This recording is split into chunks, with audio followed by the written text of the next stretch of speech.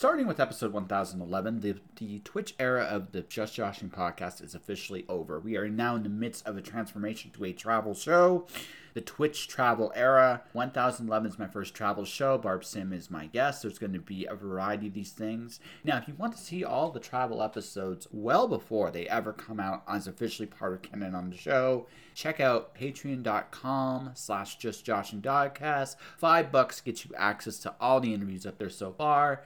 There's a bunch of them up there that are going to be coming real soon. More are going up there right now, including SDCC. So if you are interested in supporting the podcast, the best way to do it, if you got a couple bucks, go to patreon.com/justjoshingpodcast. Have you ever wondered why veterans struggle so much getting back into civilian life? Whether or not you are a veteran, Fight by Betsy Ross is a short book series that has an emotional, intense story arc to help spread awareness of those struggles veterans face coming out of the force. Check out the series and more of the Fight mission at worldwideweb.fightbetsyross.com. Her latest release, Fight 4, is available now. Give this thing a minute here. I gotta hit the button. Zoom and Twitch are like evil brothers. They just don't like each other. No, they don't. I'm surprised you use this considering. Because, okay, so here's the thing, right? Okay, we are officially live now. It's not that I really want to use this thing. Here's the thing. I used Restream forever. Yeah. But Restream became the head says, all that cool shit we were giving you for free, we're not giving it to you no more. Of course. Right? Typical. And then StreamYard, for whatever reason, down here where I'm currently at, right? Occasionally, the connection gets below a thing, my audio drops. So Zoom is kind of like the default. Oh, I see. Wonderful. Isn't it? I feel like there's got to be like some cool plugin that Discord is going to have one day, and then you can just do it that way. It'll be easy. Yeah, but it's funny because see, by the time that happens, I won't be doing these regularly anymore. Like that's fair. Yeah, like the Twitch era of the show is. This is basically how this is. This is all the people left over that I wanted to talk to that I couldn't fit into the 1,000. So there's only like let me think about this. I got like 5, maybe 6 more slots after this. That's it. Like this era of the show is almost done. Wow. Yeah. Are you excited? Are you nervous? A bit both. Like I started doing the road show. I have my Patreon, right? Mm-hmm. So there's 7 episodes up. There's going to be an 8th one tonight. Mm-hmm. I'm finally, after everything I've been going through the last month. So since When Words Collide, I've been working on a novel that got submitted to an agent. Yep. You know the novel. I actually owe you a bunch more of it. You're going to get it shortly. Yes, you do. I'm excited. Yes. So I've had 2 beta readers, and you both gave me okay. Yours was a little more enthusiastic than the previous one, but she was like, the end result was the exact same. Where's the rest of it? yeah, exactly. We're like, give us more. That's right. You're like, shit. I have to write. Okay, you were legitimately shit, right? You were legitimately shit because you read it in like an hour, like an hour and a half. I just woke up and I'm like, I have nothing to do right now. I'm just gonna read this whole thing. Well, no. Here's the thing. I kind of get to see. This is my theory. This is just totally my theory.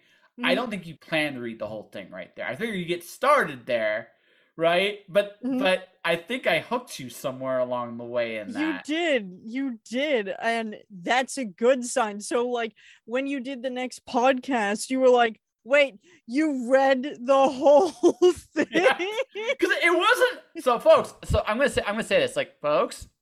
It wasn't like I gave her a tiny piece of the book. I gave her over half of it. Right? Right? Over half the book was in her hands. And she devoured the damn thing in one sitting. And it's just like, well, it worked better than I thought. I can't say I'm ungrateful for it. But yeah, I don't know. I do not know if the other beta reader read it that fast. But I was like, well, shit, I got to get you more. And I have to write more of it. And and yeah, so I'm trying to get it done. Like the first 3 chapters, which I think my favorite writing of the story is definitely the first 5 chapters. It Hmm. is like it is there. I think they're all ridiculously strong chapters. Yeah. Um, the elevator ride from hell with the eyeball is definitely a fun one. Yeah, that was wild. Like, and it's funny because before you sent me anything of this manuscript, you were like, by the way, this is going to be very different from the rest of the stuff you've read so far. And I feel like this is going to be more your speed. And you weren't wrong. You were, it was just like, here you go. I'm like, oh my God, this character is a bitch and I love it. Well, that's the thing. I don't think she's a bitch. I just think she's But she just has nothing like this is what she has to do. yeah. Like there's nothing else for her. She can't get out of this. This is like you do this or you're fucking dead. Like Yeah, yeah, no, there's a bit of that, but I mean, I made her funny. I mean, I think I did a yep. really good job making her entertaining, funny. She Mm-hmm. has definitely a way. You know, I may or may not have been the guys trying to hit on someone like that once upon a time, right? Perfect. Use real life, right? Wait till you get the last Absolutely. chapter of the book. Another yeah, there's another lame hit on. Not to her strictly, but I mean it's just she gets to be a judge at the very end of the story. That's what I'm gonna say. Oh, cool. Oh, this Kind of. should be interesting. Yeah, I'm well, like excited for we'll see this. what you think of it when you get to the very end. Mm. I gotta do some like modifications because I definitely sped through parts of the ending. Mm. There's a couple parts I have to make clearer for sure. The Yeah. bad guy, I'm gonna tell you this: the bad guy isn't who I expected it to be. Oh. So hold on a second. You are also a bit of a pantser. So you just kind of like have an idea. You've got like the general sort of like idea of where you're going, but you can end up someplace you didn't think you were going to end up Well, I usually end up where I want to go. Like I usually do. Like it doesn't deviate usually that far from the idea in my head to the execution. in. Mm-hmm. I wouldn't say like I would say 80% of what I come up with in my head hits the page. Now it doesn't always hit the page exactly how I imagine it would hit the page, Mm-hmm. but it hits the page. Yeah. Every once in a while, it's like something just comes up and you're just like, no, that actually makes sense. Right? Because it answered a question that really bothered me about the whole story. It was like one of the big holes in it. And like and you know, because so to make this really simple, it's just like so Corey's the main character in the story, folks, and she's trying to kill Percival, who I made Mm-hmm. kind of an evil genie, Yeah. right? Kind of an evil genie. Um, but I gave a really I make the stakes very clear for Percival what he's after and what he wants, kind of sort of. Mm-hmm. I promise you there's going to be a scene you're going to laugh at what she does to him just because he's Good. annoying. I'm excited. Yeah. Because of just how she is. But yeah, no, I had but I realized something about this too. It just was like why is she involved this particular way? Like why did they need her? And I Mm. didn't have a good answer to that until I added this. And it was just like, no, that makes sense. That actually makes sense. Kind of, sort of, at least. Mm-hmm. Right? But I am sincerely so there's only one thing that's gonna be I'm not gonna spoil it here. I'm gonna say this like this, and you got to keep this to yourself. Okay? Mm-hmm. I possibly pull a tiny bait and switch on you. I think what you get in return is better, at least for right now. Mm-hmm. Right? But there's a bait and switch with one of the characters, and that's to make sure that this character could come in. That's Yeah. but it makes sense. It hits the biggest hole of the book, but one of the payoffs you might be hoping for, it may not be this book, and that's all I'm going to say. I'm gonna One have of to them. think about that One now. of them. Right. but I am making a promise, but there is a promise kind of made in the book that you will get a payoff to this eventually. It just may not be this book. Right. Right. It'll That's the resolve thing. later. I put a rain check on one of them. That's all I'm Yeah. gonna say. Right. Yeah. So I gotta make sure I'm not pissed. So that's one of the things when you do get when you do get the full beta, it's gonna be a question. I'm gonna say this because I kind of bait and switch you a little bit. Yep. It's something that could rationally happen, Mhm. and right, it's something that could rationally happen. But at the same time, I'm also keeping is what I gave you in return worth the bait and Worth the switch, price. Yeah. worth the price. And two, I am going to keep my promise on it. It's just not going to be this book or the next book. It'll be book 3, and I already Right. know. So here's my question, because I'm also writing a 3-book series. Agnes the Beast is going to be 3 books. I've always envisioned it that way. And there are certain things that don't resolve until later. And so explaining this to one of my beta readers, they were like, hold the phone, like you have to, like there has to be some resolution, like what the hell is happening? So how do you compensate for that? The trade-off, I think, is worth it. I can't say it on the air. I'll tell you off the That's air. fine. That's Yeah, fine. I'll tell you don't off have the to. air. But the trade-off is I give Corey a bigger problem, is basically what I do here. I decided to trade this problem that I'm not sure she could solve, and I give her something else that I'm not sure she can solve. And Right. I give it. It's an equal. It balances the scales a little bit. That's all I'm going to say. It balances it a bit, Mhm. but also I so in my head, right? This isn't a 3-book series. This could go as long as I want it to, but there's an Sure. arc for the whole Uber story, right? Right. So So my question isn't like specifically what happens. My question is more like, as a writer, how are you ensuring that you're resolving something in this first book while still keeping that overarching theme? Like it's more of the process of writing a series as opposed to tell me the specifics of what's happened. Like I okay, don't. so you're still getting a full story. Yeah. Like that's the whole thing about this. Like if you're writing a series like this, or any, I think even a trilogy, you can do it this way. And I think actually might be the best way to do a trilogy, to be honest with you. You can write a full story, but you have to give them a full story. Because if you Right. don't give them a full story, they have a right to be pissed at you. Oh, sure. Right? Absolutely. So now you can tease them. This is the thing. You're allowed to tease them, Mhm. but you have to deliver something. Yeah. So because we are in the business of making a promise and following through. That Mhm. is entirely the nature of our business. Yeah. So if you understand that, that doesn't mean you have to fulfill every promise right away. What you got to do is, what is the important parts of this story? And when the important part of this story is really 2 things: how Corey got to be this way, Yeah. and the love story inside it. Yeah. So I can't screw up there. Right.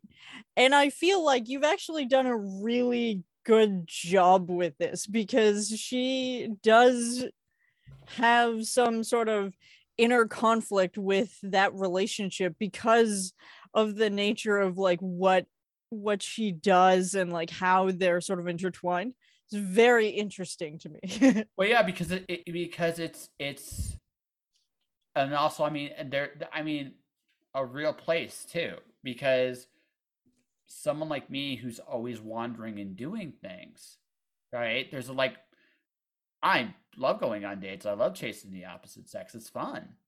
Mhm. But am I in a position to offer something substantial right now? And Right. that's a much different question, Yeah. right? And do I want to? And the answer, again, and that's a big part. Like, again, we write about the things we care about. Mhm. So very much This story is about, ultimately, the themes are how Corey sees herself. Yeah. And how, and her worst, and how she sees herself, even though I don't think she fully hates her. She definitely doesn't hate herself in the future like she hated herself in the past. Right. Yeah. But yeah, but is she at peace with who she is enough to let someone love her? And that's a Yeah. very different thing. And that's the thing. Like, that's a very real thing. A lot of us, when good things happen to us as people, we tend to panic the most there. It's not when things are going terribly. Yeah. It's when things are going well. Yeah. 100%. My entire life, every time something good happens, I'm just waiting for the shitstorm And right see, after that. You know what I mean? yeah, but that's a mistake, right? Because ultimately what you've done is you've denied yourself the ability to enjoy. Look, nothing lasts forever. We all know this. But that's bad shit too, not good shit. But the thing is, do we not look at ourselves and say, "Hey, this is a good thing. Can I enjoy this?" And that Yeah. requires a certain degree of making peace with who you are, Yeah. right? um like, and that's very much like a big part of all our journeys. But I find the biggest thing I've done enough of these, I can say this. I have interviewed the really successful people in this business, Mm-hmm. or any business, let themselves realize the good things are there and enjoy them. Now, again, you can let that stuff catch you up too, Mm-hmm. right? And to some degree, I can be there is a comfort thing about it to some degree. But the Mm-hmm. truth is, at this point in life, right, we kind of know, hopefully, a good thing when we see it. Yeah. And we know a shitty thing when we see it too. We know it. We do hear those red flags. Now, whether we like listen to them entirely or not, that's a different conversation. Sure. Yeah. But we know there's red flags. Like, there comes a point in life where you've seen these. I have seen this. I hope. Anyway, I sincerely hope this. I have seen this pattern before, Yeah. right? How do I make this different? How do I make this better? Exactly. Yeah. Right? And that's the and the last thing I'll talk about with the novel is that's why also a big reason why I went back into her past. Because some Mm-hmm. of those decisions she made in the past and some of the decisions she's seeing now, they are kind of connected, Yeah. right? They're echoes of the same choice. And I did that for two reasons. One, when she meets some of the other Knights of the Round in future books, yes, there's a history with a lot of them, right? A Yeah. lot of them. Not necessarily all of them, but a lot of them. Mm-hmm. And and um and the thing about it is, I can go back and explore that history. I love that. That was my favorite part of Highlander, the series, way back in the day. I love Yeah. That was my favorite part of it, because you got, like, it was one of the smarter ways I've ever seen on television of, why do I give a fuck about this immortal of the week he's fighting? And it's because they have a story together. Now, some are Yeah. better than others, but they have a story at least together. Like they're not always great stories. Like, sometimes it's just, Sure. oh, you killed the love of my life and I want revenge and I'll never forget. And after you see this so many times, it's nowhere near as fun. But Right. but there are a couple of those back then, like from that show, that are really interesting. Like, not every, sometimes McLeod was the bad guy. I can't wait to get to Sure. those ones. Sometimes that guy was just a complete piece of shit the whole way through. And Yeah. sometimes it wasn't that way. Sometimes it's other things. And that's fun shit. That's the fun stuff, Yeah. right? Absolutely. Right? Mm-hmm. So now, again, folks, I'm not going to say Highlander series is a 5-star show. It's not. Sure. But that doesn't mean the storytelling devices in there weren't good sometimes. Sometimes they were fantastic, right? And using the past as a context to your future. Well, let's be honest, folks. Our history determines where we go to some degree. Sure. Yeah. That is true. And you see that sorry, like I said, our internet has been a chaos demon, and so Jet is trying to help from a distance, and I'm like, I can't do anything right now. Sorry, if you are listening, how you doing, buddy? Oh, I will. So, Whoops. so further clarification, I met Jagtress here in person once upon a time in a mythical city of Ottawa during a Mythical. The capital of Canada is mythical. Yes, but also legitimately speaking, one of the strangest city personalities I've ever seen in one town. You have the capital. It's like you have the capital of Canada. You have suburbia, and then you have outskirts, and they're all together, and they're all different, right? Yep. I don't mind suburbia Ottawa. Mm-hmm. I'm not sure about out of town Ottawa, and by the way, folks, out of town Ottawa is actually still inside Ottawa. It's strange, and it's strange, right? And this is coming from a guy that lived in a place where there was a farm in the middle of town. So don't yeah. Oh yeah. Oh, okay. Right. Like I've lived in a place, like a small enough town, it's small enough that there's homes, and in the middle of the town there's farmland, and it's just it's there. It just is. I'm not. Again. Wild. My next question is, what kind of farm? Cattle farm. Really? Cattle farm. Yeah. In the middle. Yeah. Okay. Now I'm just confused. The world is all kinds of places, but the personality of the town was very one. Like the personality was, again, it's a small town too. That's part of it, but it was very there was a feel. Ottawa's got schizophrenia. That's like it's kind of like a schizo town. It's like there's capital of Canada. Oh shit, we are the capital of this country, and we should act like that part. Then there's suburban Ottawa, which is by and large chill, right? By and large chill, a little nuts, but like normal Canadian nuts.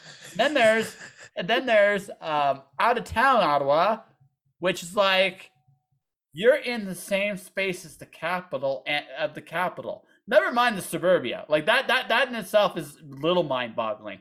But the capital of Canada and small town Ottawa are in the same space. And it's just like, this is not how I imagined the capital of a country would be. Yeah.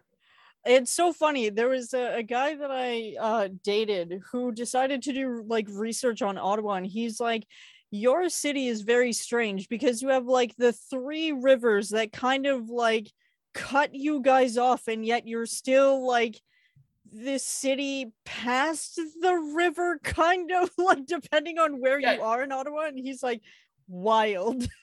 Well, no, the last night I was there, you saw the start of my journey getting off the equivalent of the C train, or the train there. I decided to explore because I had a lot of time to kill. I explored the city. Just fuck it. I was at the convention all weekend. I want to see this city I have found myself into. And when I left the capital part of it with you, it became suburbia, and I kept going south toward the airport. And as I got further south toward the airport, suburbia disappeared, and small town Ottawa appeared. And it was like, I looked, what the fuck? I saw, right, and I looked back. And it's like, no, the suburbia is right there. It's almost LA weird. And LA, because LA, it's like, really? I've actually not been to LA. Okay, so LA is it's more extreme in that you can be in a rich neighborhood, right? A really well-to-do neighborhood, and you could literally walk across the street and be in hell. And it's literally beside each other. Legitimately. I'm not even right? What? Oh yeah, no. Like that's the thing. And this, it's more pronounced there than other, like, all American big cities have this problem, right? You can be in a really nice neighborhood and you just cross this magical line that no one knows is there sometimes, and suddenly it's like, what the hell did I just walk into? Now some cities are more extreme about it than others, but it's just like, that's just the line of have and have not, just expressed in a real way. And you see it, and you recognize it for what it is. In the United States, it's like I'm living in a nice-ish area in Calgary. I'm not like older, but nice-ish. One person says this is a ghetto. It's like, nah, it's not ghetto. And it's like you haven't seen anything yet, right? It's like, you haven't seen one. It's like, what do you think of when you ghetto? She asked me. It's like, I lived in Detroit. Like I have a very different. I have a very different concept of what a ghetto is, and she looked at me. It's like, oh, it's like, yeah. Now I will say this. No, and this is actually one of the nice things. This part of Calgary is one of the few spots in Calgary where I don't see a lot of homeless people. Right, neighborhoods now have gotten to the point that I usually see homeless people everywhere now, and that's. Like, Vancouver was an outlier. Now it's the norm, and I'm not a big fan of it at all. Yeah. Okay. Can we hold up for 1 second? Sure. Did I die? Okay. No. 1 second. How do I hide the camera, or will you do that? Okay, so she's playing, folks. We'll give her a minute. Okay, I'm just gonna move. Gonna move. Okay. I don't know what's going on, folks. I watched this, and now I'm doing this commentary in this little voice like this. As I said, we are winding down 1,000 native just joshing, and oh wow, I got company here. I'm watching the adjustments on the background there. So to everybody watching this show, hey, feel free to say hello. Like I said, I am winding down the Twitch era of the show. I appreciate everybody that has come on this. So let me know if you want to say a quick hello. Say a quick hello. But yeah, it has been a wild ride. What is going? Are you like changing over there? She's gonna like come back in like a brand new costume. That's what I'm expecting now. Do do do do do do do do do. All right, let's take a quick look here. Let's take a quick look. Actually, fun question here. When she comes back, whenever she comes back, she's right there in this mysterious green room. And but I am ending the podcast aspect of this channel. Oh, she's back. She's back. Okay, sorry about that. No, it's okay. I don't know why we decided to do this in the middle of an interview, but whatever. Okay. Oh, okay. I don't know. I thought you were like transforming into a Power Ranger. I don't know. I was walking into this. It's more for time. No, anyways, because, but Transformers. Yes. Yeah. Yes. So no, what I was saying is I was talking in a voice just like this for a little bit as I was trying to do commentary what was going on, because I saw you in the background over there doing. It's like, what is she doing? Is she changing? Is she like part of the deal? I don't know, but no, unplugging the router that is like a meter from me, and then I was looking at Discord to see what he said to make sure it was wait a few minutes before you plug it back in. So I was like, are you sure? Okay. Okay. So I was looking at Discord. All right. Hello, Discord, by the way. Do you want to say a quick hello? Yes, exactly that. Yeah, no. I'm in an odd spot. Like I actually have to install OBS and do a proper stream stuff now. Yes, I'm so excited. I don't know how often I'm gonna do it. I'm gonna be warning you straight up because it's so. The other part of this too, I might actually get up in a second myself. I don't know. I don't know if well, no, I did like obviously. I still probably am going to do versions of drink and draws on this show. I Sure. don't know if you. I don't know how many of them you've actually watched. I do lurk, but normally when you do the drinking draws, like 5 to 10 other people I moderate for are all live at the same time, so I'm like all over the place. Yeah, True gotcha. story. So I might still do those. I might Yeah. still do the odd one here and there. I like them. They're different, and doing a drawing stream is actually a fun idea. And also, I don't know if you've noticed, I think I've become almost good. I don't know how that happened exactly. It takes practice. Like with everything, it takes practice. You're talking about, worrying about streaming. We all start somewhere. If I go back into the archives of recorded old streams sometime around when I first started, I'll show you like the difference what my stream is today versus what my stream was back then. Night and day, like totally different beasts. Oh yeah, no. Like this is like I'm deciding like I'm picking a Tails game. I'm gonna be doing it if I do this, it's going to be a Tails game. Right? Hell yeah. What one it'll be probably the Berseria I tried way back in the day. It'll probably be that one. Sure. Um or like I'll just be doing retro games like that or Chrono Trigger Yeah. or something Hell some yeah. fun. Right?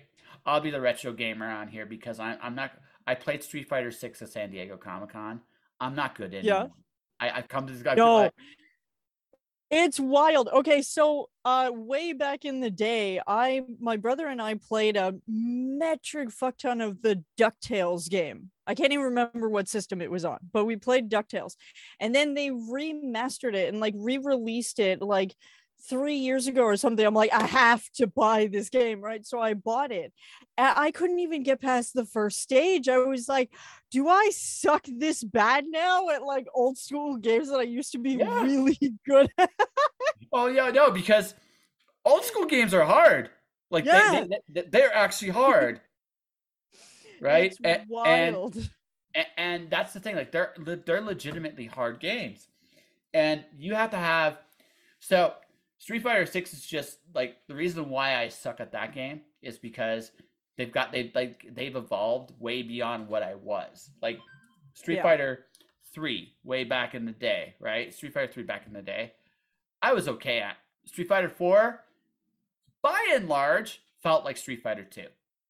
Now I didn't play Street Fighter 5 very much. So I can't say anything there, but up to 4 I was okay. Now, 4, Yeah. I was amazingly mediocre, and I was okay at being amazingly mediocre. But I could go in there, I could do some of my old combos I remember from way back when I started that still work to this day, Yeah. right? And a couple of them still do. But now they got like new intuitive controls. It doesn't feel like my Street Fighter anymore. It feels like something. It has become a different monster. Now, Yeah. that all said, folks, I will say it's a good thing it has become a different monster. It shouldn't be like what it was when I was a kid. It should be better. And I Sure. think overall, just based on the quality of fighting games I've been watching and observing, it's not like all fighting games have gotten like significant improvements and upgrades. Mortal Kombat looks so sweet. Street Fighter looks God. Mortal Kombat has evolved into this beast that is just wild. Like I can't even like I used to play Mortal Kombat and then I look at the Mortal Kombat today, I'm like, that is even more brutal than I even want to think about. Like, Jesus fuck. That's right. No, but that's it, right? That's but games evolved, and they should. Yeah. Now, the question is, do I let myself become good at games again? Like not RPGs I'm still good at because I still play those regularly. But do I get good at games again? Right? Sea of Stars. Because Get it. yeah, because that's the thing. Like as a retro gamer, I can pretend I'm good, right? And and I can be relatively entertainer, right? Yeah. Right. But like to get into these new games would require hours and hours of time, and I don't know that I want to do it. right? Yeah. And also with everything else going on with me, it's just like You don't I don't know necessarily if I can have do the that. But time either, right? yeah, Hmm. that's it. That's what it comes down to. Like there's only so much time I can sink into. I've already given up television by and large. The only thing I watch right now is like regularly is AEW wrestling. That's it. Like that's all I Yeah. watch regularly. When I'm not here, I'm doing business. I'm working at the hockey arena. Like I work for like my side gig is the Calgary Flames. I work for the Flames. Oh, nice. That is cool. Yes. Yes. I won't comment. I won't comment too much on the negatives. Like there are some downsides to it, but Sure. like every job. But Yep. the cool thing about that building is that everybody's there. Like Mhm. everybody goes there, and I mean everybody. It doesn't like what I mean by that. It's not just hockey players or the coaches. I met actually the coach of the Calgary Flames after he was fired. Actually, that was Wow.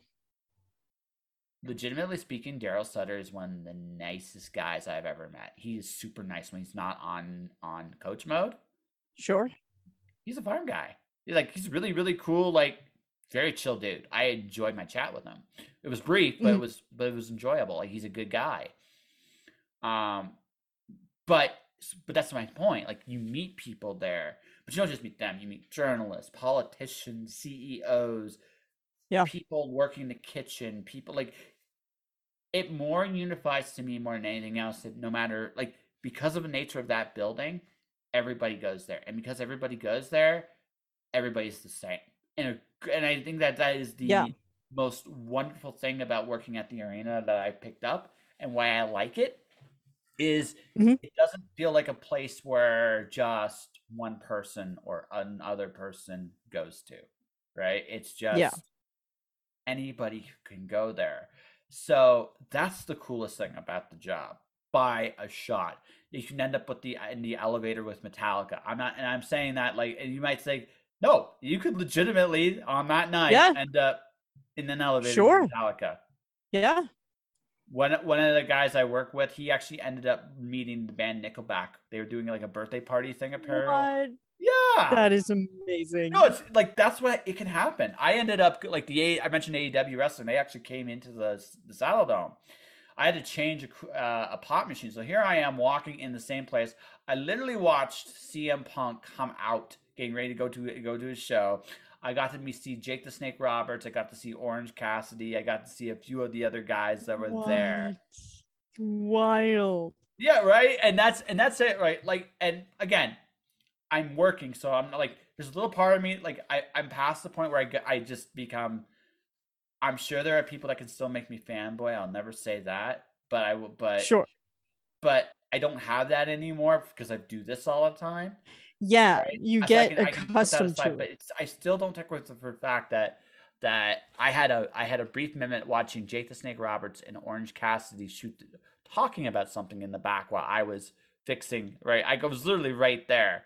And I was just like, wow. And Jake the Snake was somebody I watched wrestling when I was a kid, so it's like that's a really like, but that's a surreal thing, right? That's a really surreal Sure. thing, Yeah.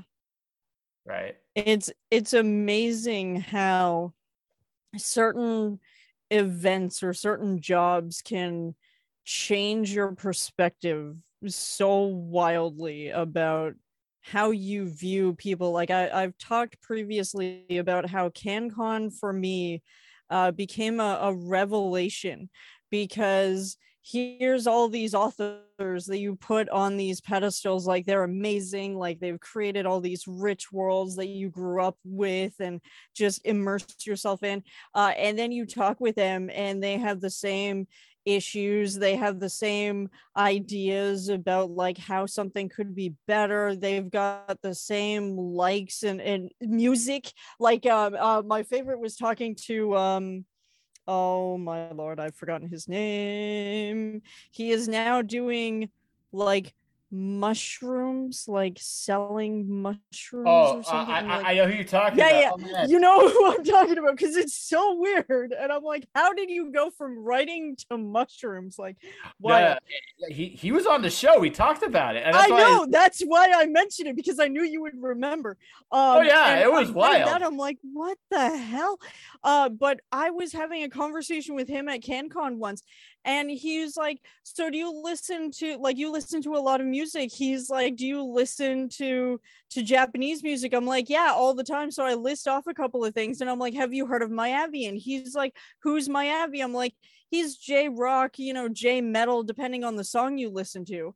And he's like, okay, so I play one of my songs off of my phone, and he was like head banging, like in the middle of CanCon, like, oh, this Yeah, is no, totally, yeah. you know, like very humanizing, right? No, well, yeah, no.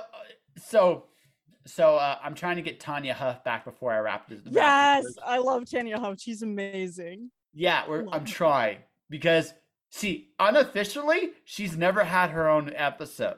Unofficially, she has. Unofficially, unofficially, she has. Officially, that was supposed to be an interview with Julie Trinita. It starts right. Yeah. It started with Julie and it ended up with Tanya, and it was just like, I'm not even mad. I mean, that's a great combo right there. They're both fantastic. I just love them both. So if you look at the episode title on that one, folks, it's Julie Trinea with 3 question marks. And the reason why is Julie's only there for about 10 minutes. And then she shifts over to Tanya. And I talked to Tanya for about an hour. Like, it's a great conversation, right? So I want to do an official Tanya Huff conversation just because I've never officially have talked to Tanya on the show. It's like I should, before I wrap this version of it up, I should have her back. Yeah. I got her. I have Nicole DeBart. I have Jane Taylor coming back because Jane's just hilarious. Yep. And then I'm looking for just a couple more people. And then there's another person from Chimera Press I met at San Diego Comic-Con. She's coming on in October.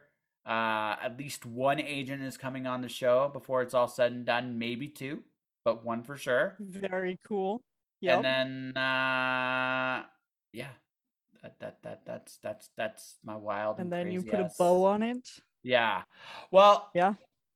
Like I said, my life has become this weird.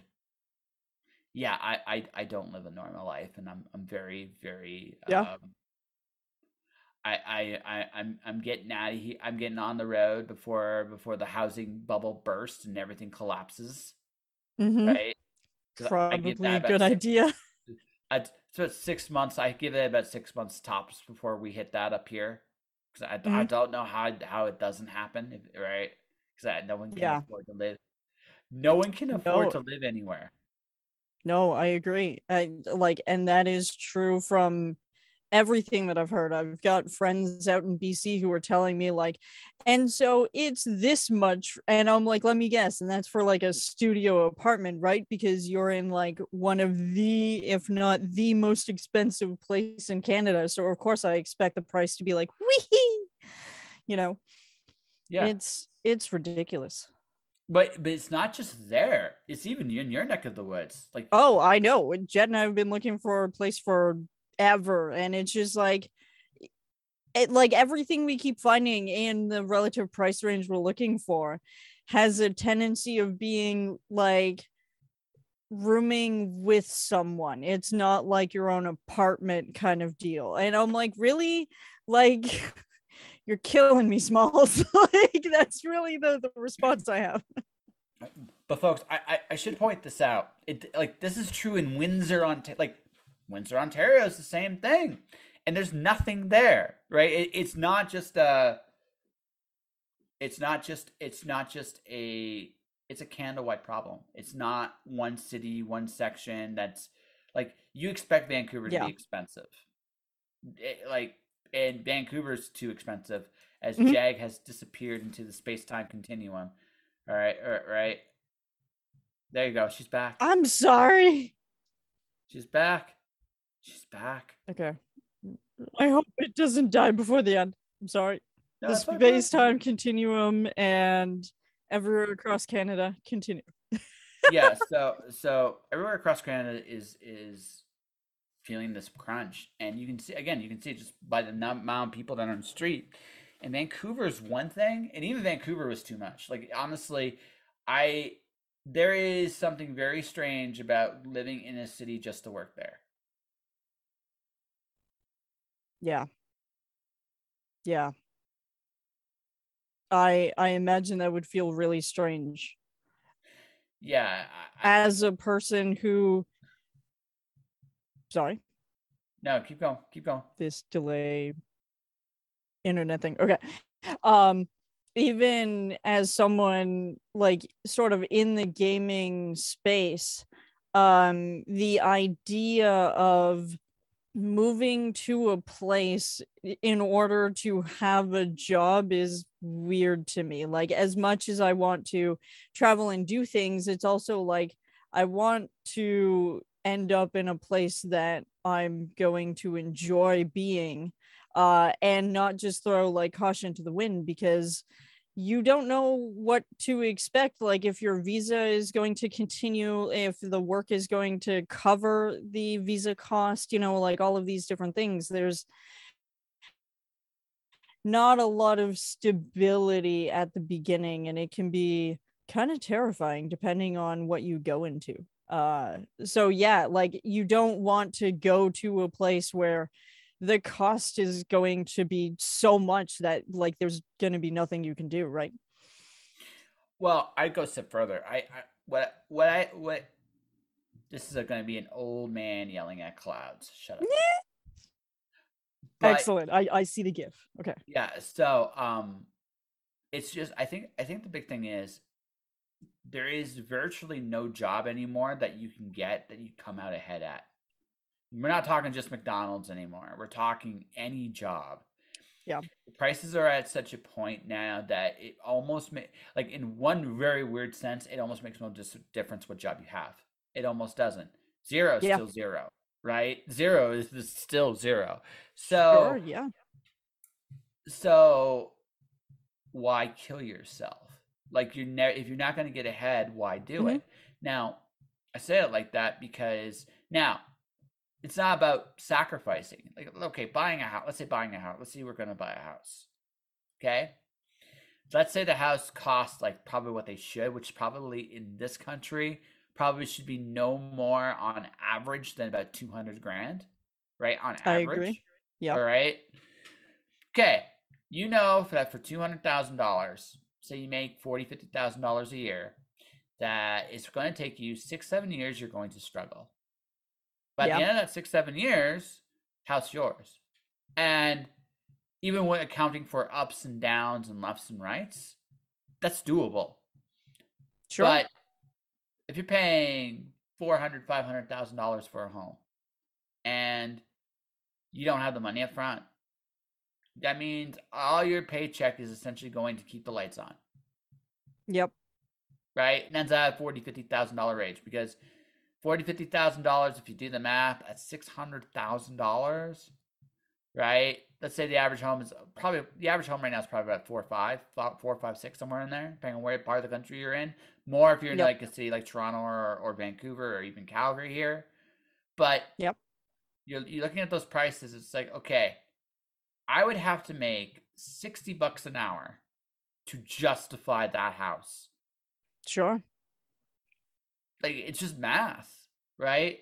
Yeah. So if I'm not making $60 an hour, right, does an $18 an hour job to a $28 an hour job really make a difference against that? No.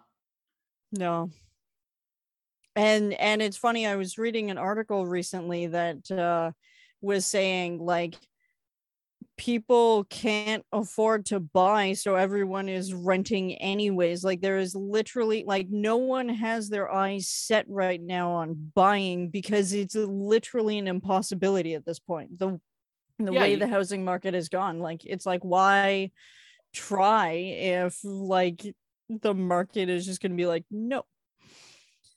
Well, that's just it, right? Like, you gotta look at it, like you have to look at it honestly. Right?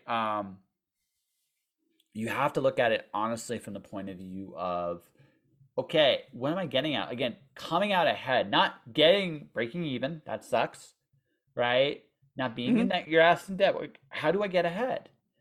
And again, it wasn't that long ago where you could get ahead on 40, 50,000 a year. You could, Sure. Yeah. right? That's not even 10 years old, right? Yeah. Just right. But again, at this particular stage, too many people are going in a situation where, I mean, that's how you motivate people. Like, you can have a guy working the trades, for example, working like right, even those guys, right? Mhm. Now they're looking at it like, is this worth it? Yeah. If they're doing that, right? Where's the hope for the rest of us, right? Yes, exactly. So that's the Canadian housing market in 2023. Now I think 2024 is basically going to say, you know what, we can't do this no more. It's got to go down. How far it goes down? Shrug. Exactly. Right? But it has to go down. I don't like significantly too. It's not going to be small. But how much? I don't know, but it's not going to be small because no one can pay this. Yeah. Yeah.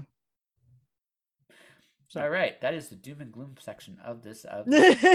Doom and gloom. Okay, give me one more half second. I'm gonna plug the thing back in. Okay. Wish me luck. Okay. Ladies and gentlemen, we are experiencing a router being connected and disconnected on the air. And while we're doing that, let's have some fun here. To anybody watching or listening, depending on where you are and what you're doing here. First off, if you are watching, thank you for watching. I am doing a. Are you back already? You were back. Yeah, I just had to plug it back in and then report back to Jet when cool. if it decides to work. That's it. Oh wow! I was going to do a whole spiel because I was basing on. You were prepared this time. I'm prepared. Okay. Scratch that, folks. I have nothing more to say about that. Let's continue with the conversation. Perfect. 10 out of 10. Well, hey, listen, I'm pretty good at going with the flow, and that's doing the show. I mean, you just learn. It's like, okay, my guest has got this. My guest has a baby. My guest has an emergency. My shit disconnects. Right? Your phone goes off. My phone goes off. Speaking of which, I am going to do this just like magic. Exactly like that. Yeah, because I've been streaming for about 8 years, and I've been in performing arts, in dancing and singing and everything under the sun, basically acting.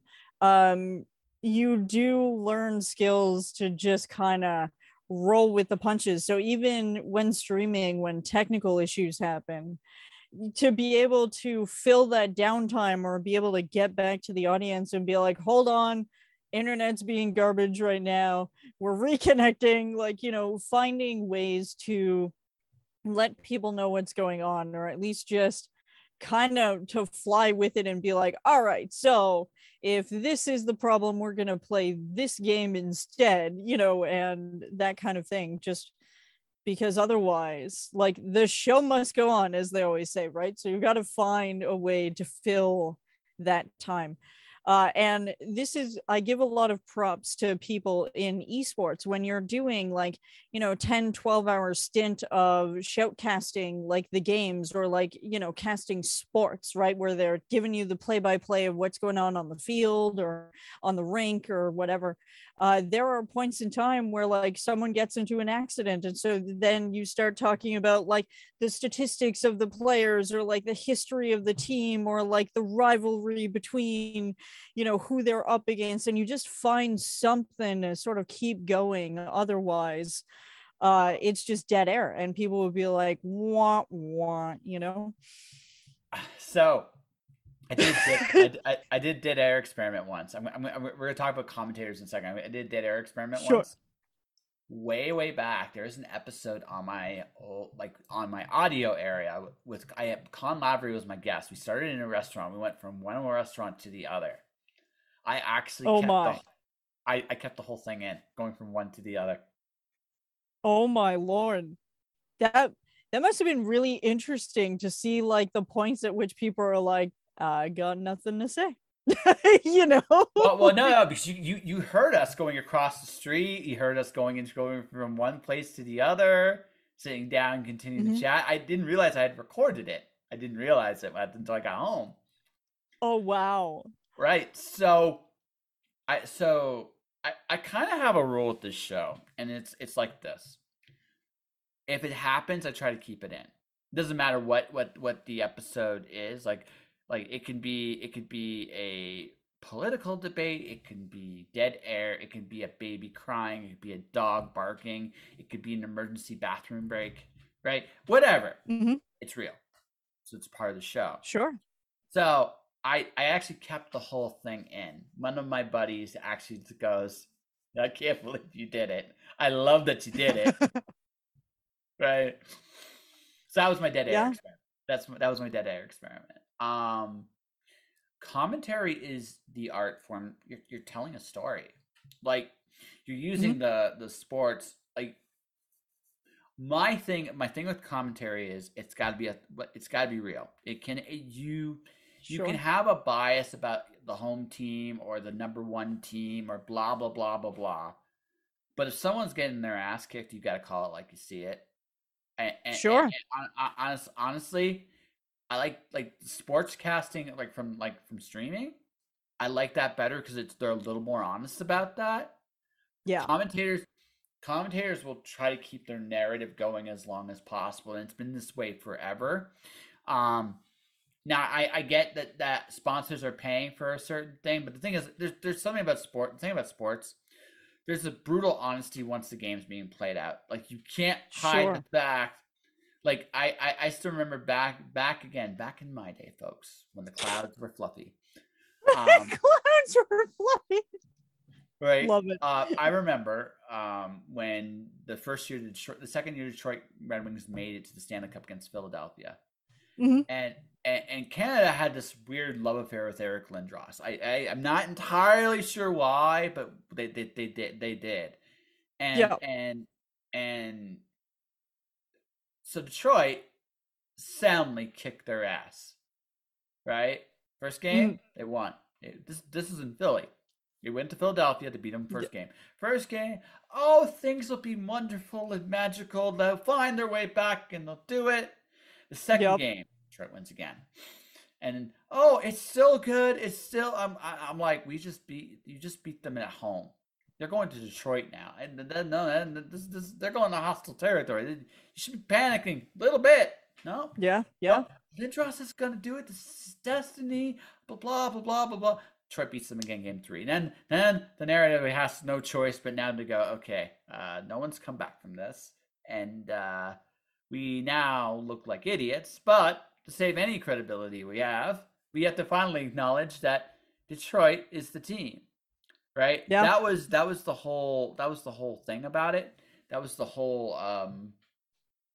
So good commentating has to have like a little bit more. Hey, listen, they got the brakes beat out of them, and it's okay to mention that someone's getting their ass kicked, right? Yeah. That's the other thing about commentary.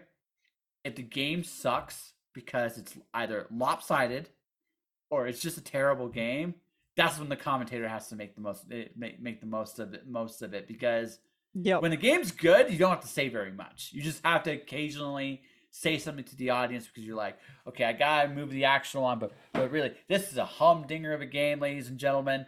Right? A humdinger? Yeah, I'm showing your age, Josh. Hey, listen, I go hell of a game if you want, but honestly, right? We got this guy going down the ice. He's passing it to this guy, and there's an interception. And it's really easy to get excited, especially if the action's really good. Yeah. But if the action's terrible, the ice is shit.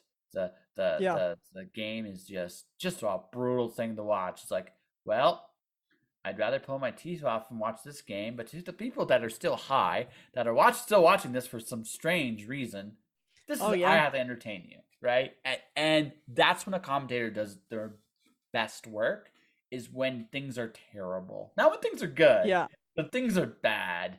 Exactly. And you really get to see how much people know and relate to and bring out in that commentary, which is much more, interesting sometimes than just the individual. Like I used to do a lot of moderation for Rocket League, and after you watch 3 tournaments a week every week for ever and writing articles, so I was doing like recaps, and I gotta give it to the people who give like exciting recaps of sport like hockey or whatever, because I tried everything. I tried like the pitting the narrative of the the two players going up against each other once again in this like heated battle. Like I tried that. I tried the whole like, let's break down the statistics of the boring as shit. Nobody read those articles, like it's hard to find that happy medium. And commentators, like, you're doing it live. Like there is no like properly scripted like in post edits, like this is what it is. This is like you react in the moment and just go, and it's a whole other skill. Like casting is crazy. The thing is, okay, so in terms of that, again, this is about storytelling at the end of the day, right? Yeah. So what you got to do is you got to look at, okay, you look at, sports has a really basic concept in that it's a good guy versus a bad guy. Oh, it's almost like professional wrestling that way, in that there's a good guy and there's a bad guy, but most of the time the good guy's the home team and the bad guy is whoever's coming into the town, right? So like break it down really simple. So what you're looking for, if it's a team, why are these people going at each other? Is there a history I can share off of? But you got to really care about that stuff too, right? And that's the other thing too. If you don't, like I would, you do a stat episode once, like, hey, I'm really smart, and then I read it, and you're like, I wasn't that smart because I can't even get through it, right? I can't even get through this. Just like, falling asleep. Yeah. Yeah, you don't want that. If something's you want to excite people, right? The only time statistics are interesting, honestly, is gambling. Sure. Yeah, because you're actually invested in that, right? It's like, especially if you're the one that's like trying to play the numbers, that's when it becomes interesting because you have something to gain or lose there, right? That's right. So because now I've turned this into game theory. Now it's no longer numbers; it's game theory, right? Yep. Right. So that's what I've done. It is no longer just numbers on a page. I'm not watching a game being played. I'm interacting with the game now, right? Exactly. So I don't give a rat's ass what the odds are of me drawing in this hand if I'm not playing it. But if I'm fucking playing, I'm playing it. You better believe it. Yeah, I want to know what the odds are. What beats us? What are the actual numbers in my head of how this works? Because I can figure it out. And then the rest of it is how good I am at fishing information out on people. Yeah. Exactly.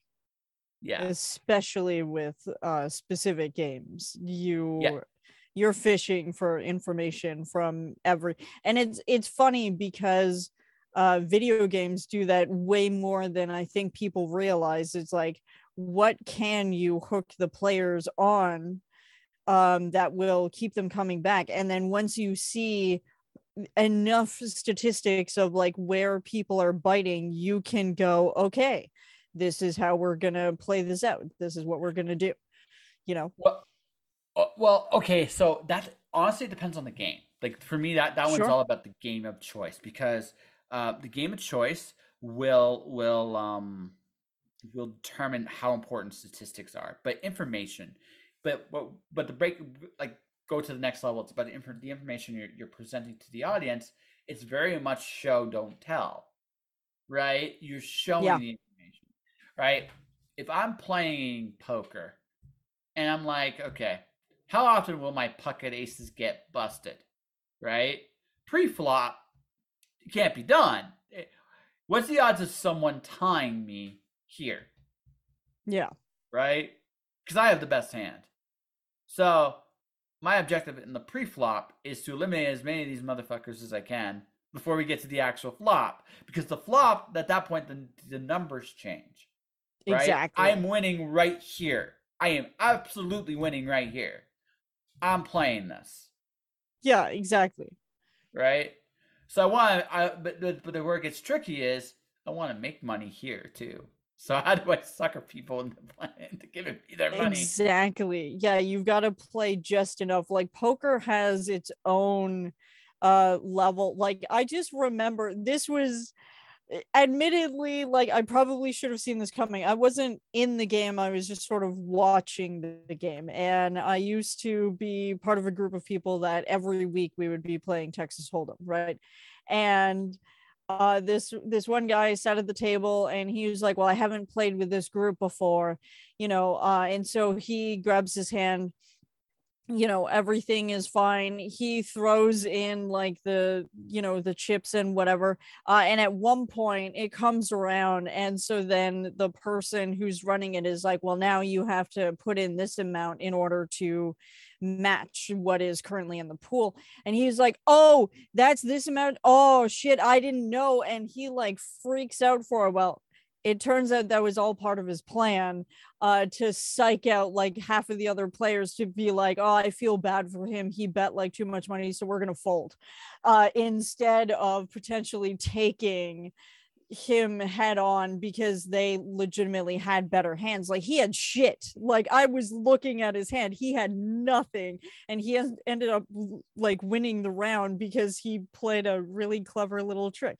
Now, is that going to work in a full-on tournament? Probably not. Like we saw World Poker Tour like live when we were in Vegas, and that was crazy. But to be able to pull something like that off, like that's not just acting skills, but that's also being able to like understand the people at the table, like when they're going to be like, oh, I feel bad for you. It worked once. That was all he got. Well, yeah. Well, no. See, once they know you're a liar, you're done. You're just done. Mm-hmm. It's like, what happened? You're full of shit, and I know you're full of shit now. So I'm not gonna give you the same mercy. I'm now going to treat you like the sack of shit you are. And I'm going to take your money. Right? Oh, yeah. Right. So you gotta be careful. That's why you won't see too many of those kinds of plays. Like the beautiful thing about poker is actually your ability to lie. Yeah. Right. Yeah. Right. It's your ability to lie, because if you can get yourself in a position where people think you have stuff, that's better than having the cards. It's actually better than having them, because they'll fold to you. Exactly. They'll make assumptions based on if they believe you, right? Well, yeah, and the thing is, you got to give yourself credibility somehow, some way, right? For me, I find with me, it's like I don't lie well. I'm not saying I don't lie, I just don't lie well. So I often find myself in poker when I play, I find myself get challenged a lot more than average. I'm trying to, and sometimes I'm legitimately trying to bullshit you, but sometimes it's just like, but I try to, if I'm going to bullshit you, I try to get it out of the way as early as I can, because I want you to believe me, right? I want you to disbelieve me, right? Early. So that when I nail ya, you then do believe me. Right? Exactly. That's just how it goes. And Yeah. my problem though is I get too aggressive in poker, especially if I'm winning. Yeah. I'm someone's ATM after I get really ahead. I mean, I feel like there are several games, like there's specific types of games where people will become more aggressive than other games, and at least it's more obvious. Sometimes people are competitive without you realizing how competitive they are, and sometimes that's the nature of the game. And that's true not just in card games, but that's also true with video games. Like at first, some people would be like, oh, well, this isn't that important or whatever. But then you put them in the situation and over time they become like hyper aggressive, and it's really interesting. And I'm guilty of that too. Like at the beginning of doing any kind of PvP in Destiny, I was like, no, I'm going to run away from everything. I don't want to engage. I can't possibly win that fight. To now, I'm not right up in your face, but I am a lot more aggressive in how I play and how I respond to plays as well. And it's a really interesting shift. Well, yeah, because you figured out that you can do it, and you probably killed your fair share of players. You're like, Yep. and once that happens, you're like, why the fuck was I so scared to begin with? Right? Yeah. Right. Yeah. And that's what happens, right? You get yourself some credibility, some practice, some patience. That's the thing. Like for me in poker, I'm just gonna do poker before we get to PvP. Poker. I find I like the rush of winning, but also just the fact that I can be the aggressor gives me a tendency to want to be aggressive because Sure. I want to bully the table. I want to clean some people out. That's when that's when I get in trouble. Now if I'm just playing up until that point, I'll win hands, I'll lose hands, I'll sometimes you play bad hands on purpose because you have to. Sometimes you play good hands and you lose and you accept that. It's part of the game. But when I'm winning, it's like, okay, how do I handle success? No, PvP, like you have to be okay with being a monster. Like you have to. Yeah. You have to become the monster. And the whole thing about that is because if you're here, you're here for one reason. Right, there's usually in most of these games, PvP are in specific zones, which means if you're stepping into that zone, you know what you're into, what you signed up for. Sure, yeah. Like you get to know the maps, you get to know the possibilities of like what lanes people are gonna take. You're gonna get to know what types of weapons they're going to use against you. Yeah, it becomes a little bit easier, and sometimes that comes with practice where you're like, okay, my shooting ability may not be where I want it to be, but I understand how you're going to play against me based on the map. Like I talk to people who do a lot of PvP and they're like, so what's your PvP spec? I'm like, what PvP spec? And I'm like, I don't change from PvE to PvP when it comes to my armor necessarily. What I change is what weapon I'm going to use on the specific map, because some maps favor long range weapons and some maps, bad idea. You're gonna die if you're gonna try and snipe at close range. Like that's just a stupid plan. And so that's where like experience will teach you, okay, here's what this map is usually like. Here's most likely what the people are going to play with to combat your team. So it's all a giant, interesting thought experiment in certain cases where you're just like, what do people use on these specific maps? Yep. So, well, and okay. So I play Magic. I play Commander. Okay, so Commander's a little harder to figure out because there's only one ofs in every deck, but the basic premise is the same. You're trying to fish out information. Like there's only so many paths they can get to victory. Yeah. Right. So, what role are they playing? And how do I counteract their role? Am I like there is an old game theory column about Magic called "Who's the Beatdown?" So in a one-on-one game of Magic, one of the players is the control player, the other player is the beatdown. And what the player who figures out what their role is first usually wins. Interesting. Right? See, so I used to play Magic like way back when it like first came out, right? So the Commander decks I've only tried playing once, and as per typical, my brother was like, all right, well, you haven't played this in like 15 years. So here I'm going to loan you my commander deck. And so you get the choice of this one or this one. And of course I pick the vampire deck because it's me. So of course I'm like, yeah, let's do this. And then I'm like, some of these abilities are really cool. And I kind of really like this. And I'm also like, but magic is expensive and I kind of don't want to go back for that reason because Jesus Christ.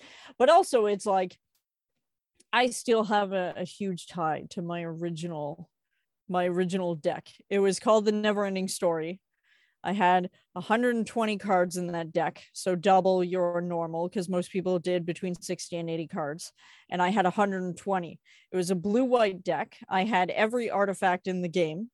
So I had every cop. I had like the rack. I had everything to just screw people over. If people didn't kill me within the first couple of like turns, you were dead. I would play the long game. No game, a wild jet. Hi, Jet. He says hello. It would get to a point where people would be like, all right, this game is going to be 2 hours long, because I never had shorter than like a 2-hour game. It was wonderful. Not for them, but for me, because I would just sit there and play the long game. That's where I'm comfortable.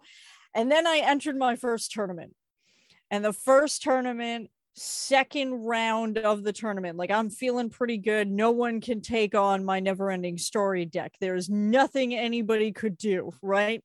I was unstoppable. I was like, I don't know, 13, 14 at the time. And I go up against this guy, strip mine,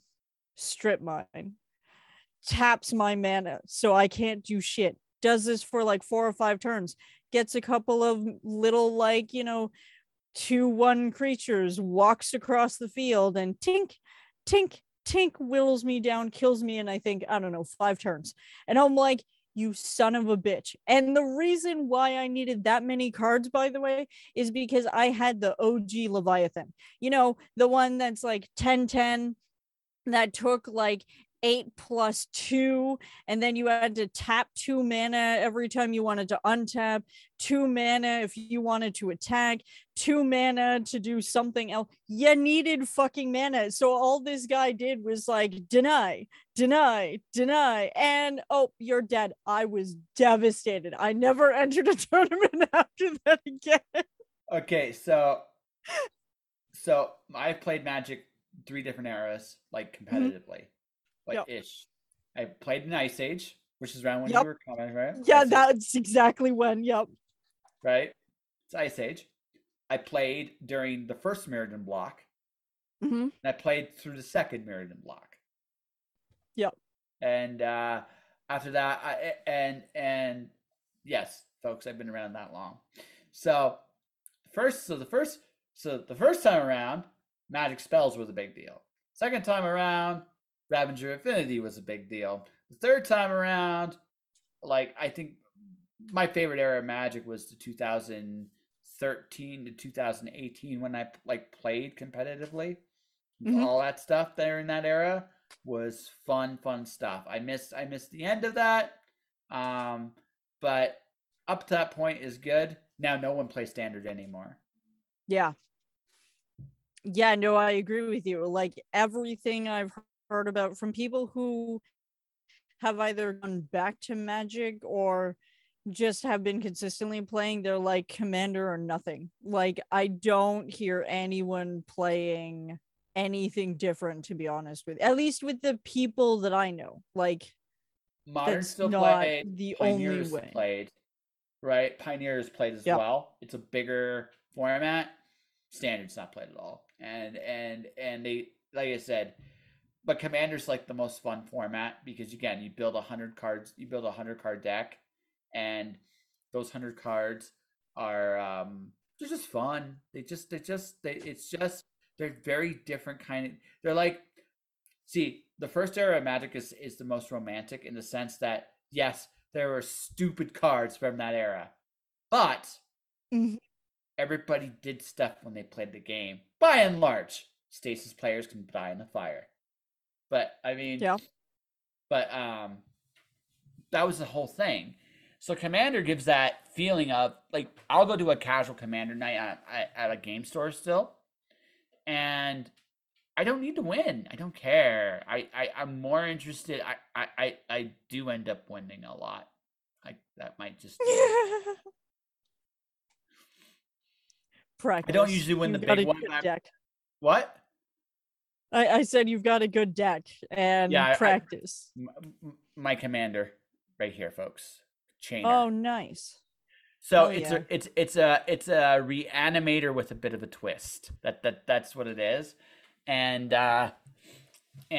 it's just a fun deck. It's not the most powerful. It's not the least powerful by any stretch of the imagination. I do some dirty, nasty shit to people, but I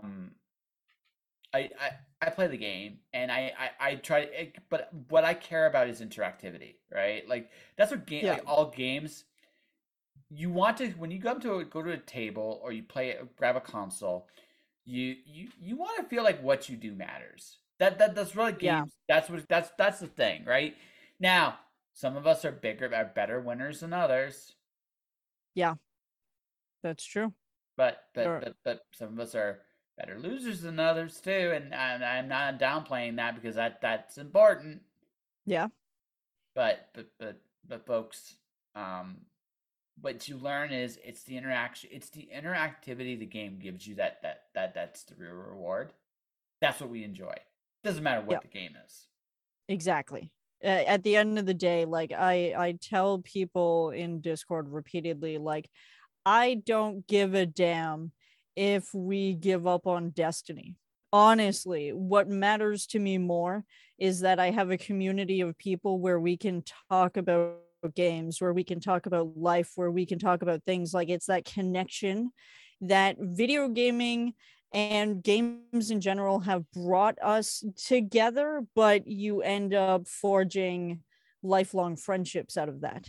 And I think because we are in this point where like people will go out to restaurants and stuff, but you don't necessarily meet people as a result, right? Sometimes it's just you're wanting connection with people, and that doesn't always happen depending on what your habits are and where you're going. But with the internet, you can meet people and connect with people on multiple different levels that you might not necessarily in a social setting. So this is what I will say. This is the one thing I will say about the Twitch community. I'm not gonna say this about, or in Discord, I think more so. Like gamers are the biggest community freaks out there, and I say that in like the best way. Yeah. You guys are the most rabid fan base. I'm a gamer, but I see myself as a creative first, a gamer second. And Sonia is on here. The thing about Sonia, real quick before we finish the point and come to near the end of this bad boy. Yep. I love that she kept my awkwardly placed suggestion. Like that's literally in all her videos now. I love that. I actually I've commented to her about how I would rather like go back to the times where she would do like the epic fails, the kind of meh, like it was almost a fail, and then like the huge successes because of how much she screams at video games or at the controller or whatever.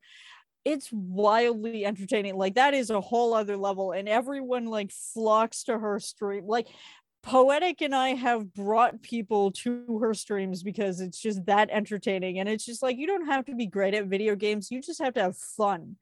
Well, it's her monologues. That's the thing, is it's her monologues. That's the thing that really gets me with her, because she will kill things she's not supposed to, and she will actually go on a rant is not the right word. It's just the way she's a tirade. Yeah. That's right. She's going on a tirade about how she messed up, and she'll actually.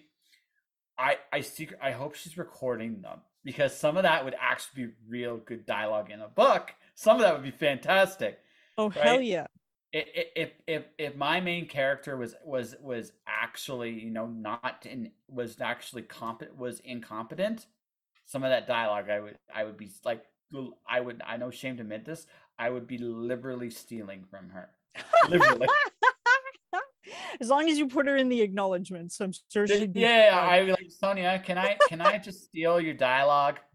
Which one? All of it. Especially the parts where you screw up, especially. And she's like, "Why do you want that?" Because you're bloody hilarious. Yeah, no, she is. Like some of the stuff that she stated, like commentary for my book, like as I've edited and like gone through and like figured out like what things where she's like, okay, this you need to work on, or like these different things. Sometimes like the funniest shit in comments, like I did this deliberately. Like I wanted to give enough sort of like foreshadowing on a specific character, and I just referred to them as like an initial, which if you thought about the cast of characters, there's only one person that would have that initial, right? So it should be, what I think, really obvious to the reader. Now she thought that was a placeholder. And so in the comment she put like the like a dash, a dot, a dash, you know, like that squinting eye, and she's like, my face, and points to that, and I killed myself laughing for 10 minutes just because of this stupid emoji. Because in my mind I could see physically her reaction to that section. Sonia is great. People, if you're not following Sonia, you need to. She is amazing. She awkwardly plays. Probably not as awkward anymore because she's been doing it for a long time. But yeah, It's still I love awkward. That she kept my tagline. I think that's hilarious. It's like, Yeah. I'm bad at video games, and when she is, it's hilarious. But going back to the full thing, I enjoy Twitch. I'm going to be interested to see how the gaming community responds to me just playing video games. Yeah. Right? I can't wait. Yeah. Because I've watched some people do retro games, and I'll pop in if they're playing like Heroes of Might and Magic 6 or something. I am there, you know, like depending on the game, I'm like, oh my god, I love this game, and I'm just gonna. I actually might pick up Sea of Stars just because. Do it. Right. I have laughed so much playing this game. The sewing thing, I have to admit, when I saw the dialogue of that sewing, I was just like, okay. I was so confused about that until I realized why that was a thing. I'm like, there's got to be a reason. Oh no, there's a reason for all of it, right? But you're gonna love it. I can't wait to watch that's you the play one this. that I'm probably gonna start with Chrono Trigger. I was thinking about this. It's gonna be Chrono Trigger because Chrono Trigger's the shit. But it's classic. Right? It's like, mwah. Well, no. Again, if people see Chrono Trigger on my screen, they're gonna be like, "I'm down for some Chrono Trigger," right? Mm-hmm. Especially when I get to the point when I beat the game the first time, and then I go back and hi Jet again, right? And so he's like he's frustrated with the internet Jet again. But anyways, yes. But with that game, it's like people be down for that, but it's like then I'd be like, okay, Final Fantasy 6, would it be Final Fantasy 7, the classic version, not the remake? I go back to classic. That's fair. I mean, they have their positives and negatives, and I'm really enjoying remake. No, I see why people enjoy remake, but here's the thing: if I'm going to get remake, I'm going to get that Steam Deck because it's the only way. It's the only way I'm gonna be able to enjoy the game. It's like I'll Steam Deck that one because my computer will laugh at me if I try to play it. I want to see that. That has to be in the next story. A laughing computer. Well, I've tried playing Tales of Arise, and it can play the regular game, but any cutscenes. Goodbye. I'm such a sad panda. Yeah.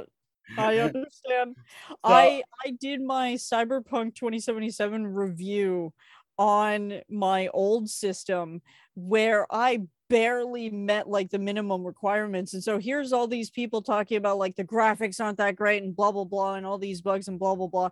And I'm like, are you kidding me? My computer could go through that whole game fairly seamlessly, like honest to God, considering the shit that I'm running off of, which is another reason why I included my specs when I played the game, so that people had a concept. I'm like, don't complain to me about graphics when Destiny legs up a storm and I have a much better computer now than my playthrough of Cyberpunk. Like, get out of here with your argument. I can see why people were a little disappointed with the game, but yeah, like Yeah, there were other flaws with that game. Sure, there were lots of flaws. Yes. So a couple things before we wrap up, Miss Jag. Yes. First off, so writing wise, so am I going to get a novel of yours to read at some point? Yeah, I am close to the end. Actually, I have like 50 pages left and I have some gaping holes, but if you're willing to deal with my holy ass manuscript, I will definitely send it to you. Holy ass manuscript, is that its technical name? Yes, that's okay. Its technical. I expect I expect that in the file. That's going to be the file name, holy ass manu. That's the only way it's going to work. Perfect. Okay, I'm gonna make a note of that somewhere. Yes, holy ass manuscript coming my way. But because but the thing is, my story is smaller and more compact, right? Yeah. So. I don't know how you do it. I'm long-winded, as I'm sure you know, and I do not like. I tried to write a short story for a contest once a long time ago, and I thought it was like really good at the time that I wrote it, and then later, like a few years later, I reread it and I'm like, this is fucking terrible. see I get short and I do not like. I have equated this. It's because I'm a confident asshole. That's this is that might sound really strange, but here's the thing. I can be very succinct. Mm-hmm. And the reason I'm succinct is I just like, no, this is just the way it is. I don't need to elaborate any more than this. You are the best. You'll get this. I don't feel the need. I don't feel the need to go into this big, long. No, it's a bridge. And it's made of glass. It's just a bridge. Sorry. That's a reference for later. It's a bridge. You're not going to care about this bridge when my character crosses the bridge. Right? Sure. The only time I'm going to really care about talking about this bridge is if this bridge comes back later. Collapses. Yeah. This bridge is going to come back and bite me in the ass somehow, some way. Right? Yeah. Or I'm one of those poor son of the bitches that was working on like the ancient wars that had to lift these man-made bridges up and put them down for the troops. That's a job right there. That's a job. So I would care a lot about that bridge because I'm stuck with it all the time. It's heavy. It's awkward. I don't want to be here. In fact, first chance I get, I'm running because fuck this. You get stepped all over. It's just not a good time. Yeah, well, you're not even just getting stepped all over. You're putting it down. So someone's gotta do that job. It's just like crossing an ocean. It's like, oh, you're crossing a river. You gotta be fucking kidding me. Yep. You're gonna do it. And then you gotta go back into think about this. You gotta go back into the fucking water. You gotta lift the damn thing up out of the water again. It's like, yeah, kiss my wife. Like, but then at that point, I will care about the bridge. In every other situation, I'm not giving a fuck about this bridge. Right? Yeah. Oh my god. But all of this, folks, to give the ultimate lesson of the story. Remember what's important in your story. If there's a reason for it, you talk about it. If there's not, then keep it simple. Exactly. I think that's a very important thing for every writer to learn, is figuring out what is required to be part of the story and what you can just sort of gloss over and not really worry, you know? And you world builders out there, you guys that like to build these. Listen, I have a karaoke brawl in my story. I don't know how far you got into it, but maybe you got that piece of it. I think I did. I think, yeah, I think in the last, clump that you sent me, you were like, and you get to see the brawl finally or something like that. Yeah. So there's a karaoke brawl, a dinosaur prison break, and they're literally back to back. They're not like they're back to back. Yeah. Right? But it's succinct because what's important in the story? The characters involved in these situations and what they do with them. Right? Exactly. Right. And Illidor doing Baxter's Bat was probably one of my favorite things to write ever. the amount of laughing I did in that scene, just envisioning this whole thing, I'm like, wow, that was not where I expected that to go. And for those of you reading, I'll give you a hint. Illidor was the big baddie at the elevator ride, but I had to figure out. I thought it'd be a fun way to humanize him, and it worked. Yeah. I thought it did a really good job of that. Oh yeah, absolutely. Yeah, you're like, okay, I did not expect him to actually enter the contest and be good at that. Yeah, and then like the dialogue between the two of them, like, crap, we have to like win this. Like, we have to come up with something better than that. And oh my. Yeah, the whole that's thing. the thing, right? You can do unexpectedly good things with just a little bit of imagination. But what was important in that? He showed up. Yeah. He blew you away. Yeah. And now the heroes are like, oh shit, and they got to top this somehow. Exactly. Right. Exactly. It's worth it. Yeah, just trust me. When this comes out, I think people will be wildly entertained with the whole story. Yeah, it's wild the whole way through. The whole way. It really is. Yeah, but the amount of times I'm like, my God. That's good though. That's part of the fun. Yeah. Right. Yeah. And the story makes sense. It's not like, by and large, it makes sense, and that's the other thing too. What's important, and if you can do that, long-windedness. Yeah. Well, in fact, what's interesting is I sit in a weird situation where I talk a lot. I like to get into like some details about storytelling when I'm speaking to people and whatnot. And after having done like game reviews and press releases and just different types of articles, I try to do as much of like a point A to point B as possible, where it's like shorter. And so it's really strange because it's switching modes almost, where I can spend an entire day writing, but I'm going to be writing in completely different ways throughout the journey, because that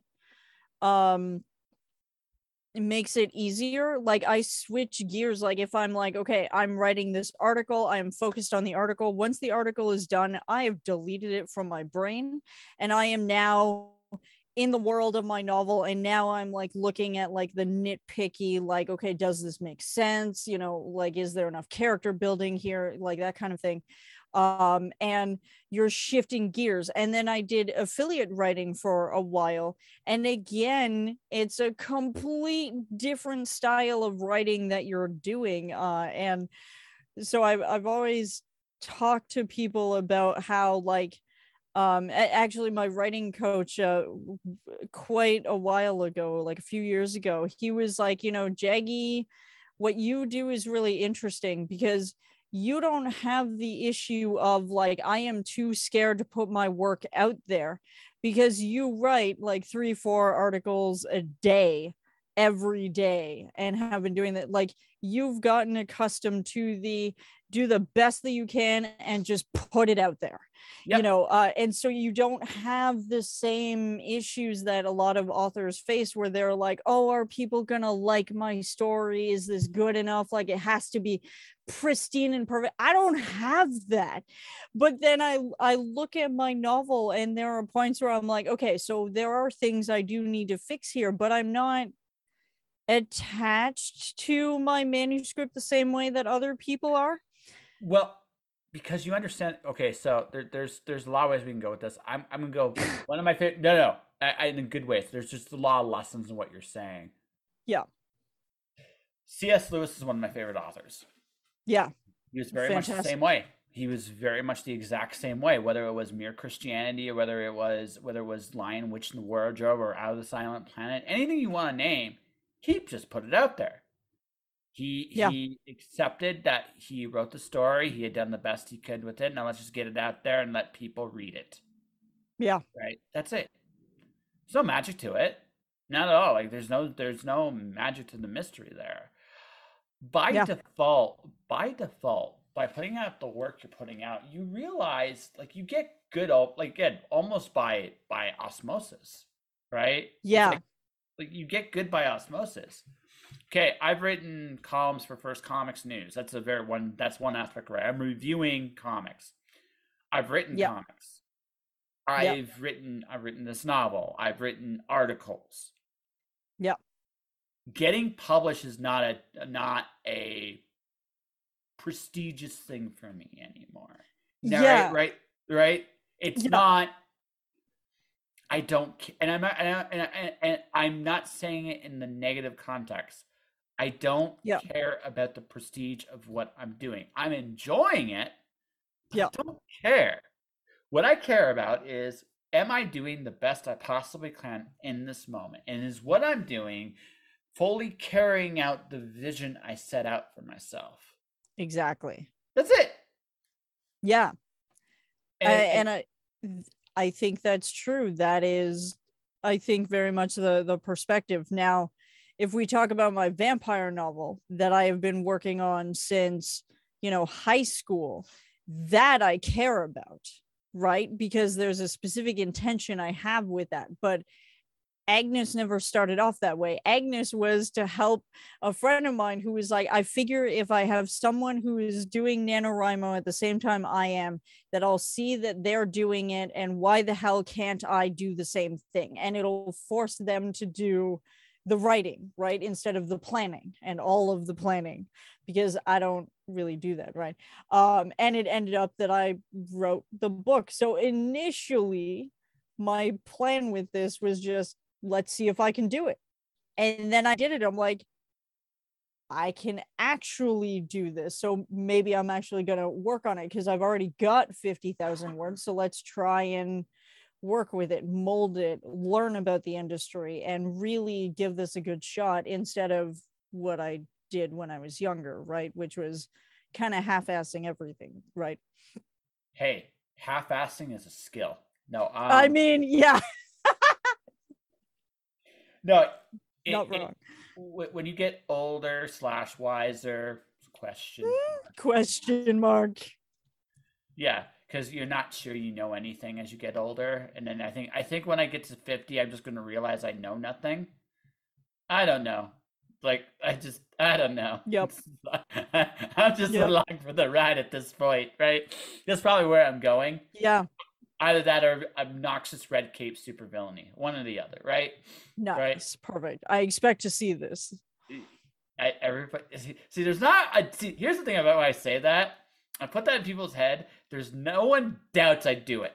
Like no one. Like not a soul. All. Yeah. Right. Not at all. Right? And if they do, who are you? Yeah. It's like I would just do it. Like I showed someone, like someone never saw the Spawn obnoxious red cape before. I said, look him up. You'll see what I mean. Yeah. Like, I think you did that in a podcast like a few days ago and said, look him up. And then it was the romance writer, I think. And she looked at that and went, oh my God. Yeah. Yeah. Like, I remember that. Yeah. It's like total obnoxiousness, right? It's an obnoxious thing. It takes skill. It legitimately takes skill to look at that. Like, I don't know why you have that. It makes no sense whatsoever. But you do in this long. It does look cool. It does nothing else for you, but it does look cool.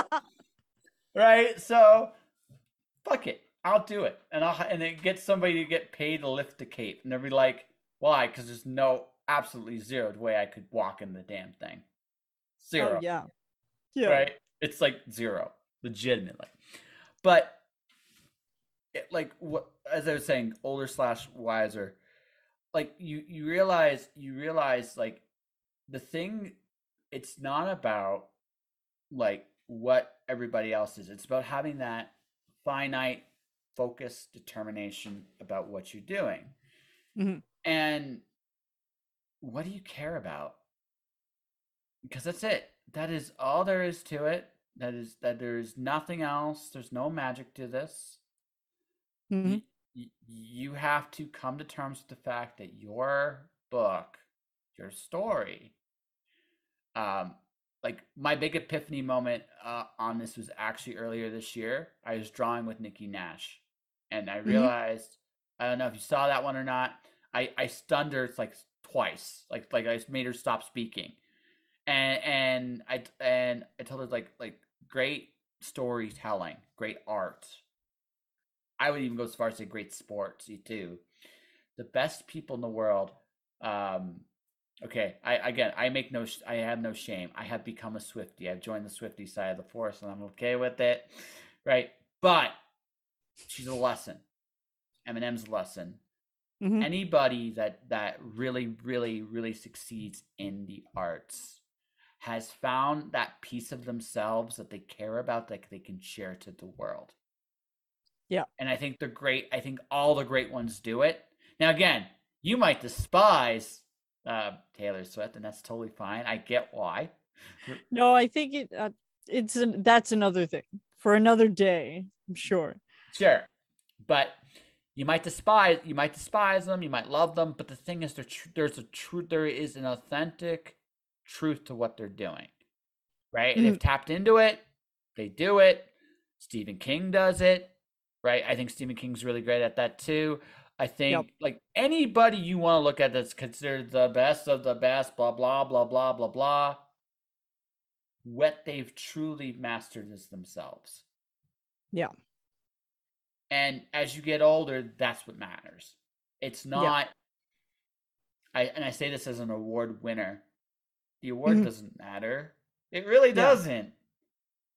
That's a byproduct of everything else you do. Exactly. Exactly. The bestseller list don't matter. None of that matters. What matters is, can you find that real, genuine piece of yourself that people will connect to? That's the real search. Now, I never thought I'd write the story I wrote.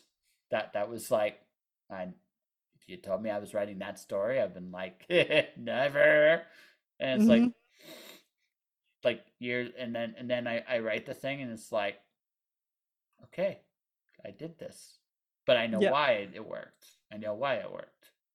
Yeah, and why I'm fairly confident the agent's going to ask for more of that manuscript. I'm fairly confident in that. Now, whether I get in or I don't, that's a different question.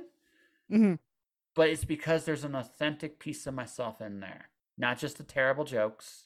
Yep. That genuine feeling Corey has connects to me, which is why I think this book in particular, I think I can honestly say it is better than anything else I've written. Yeah, you have progressed so much from like the first works that I read of yours to where you are now.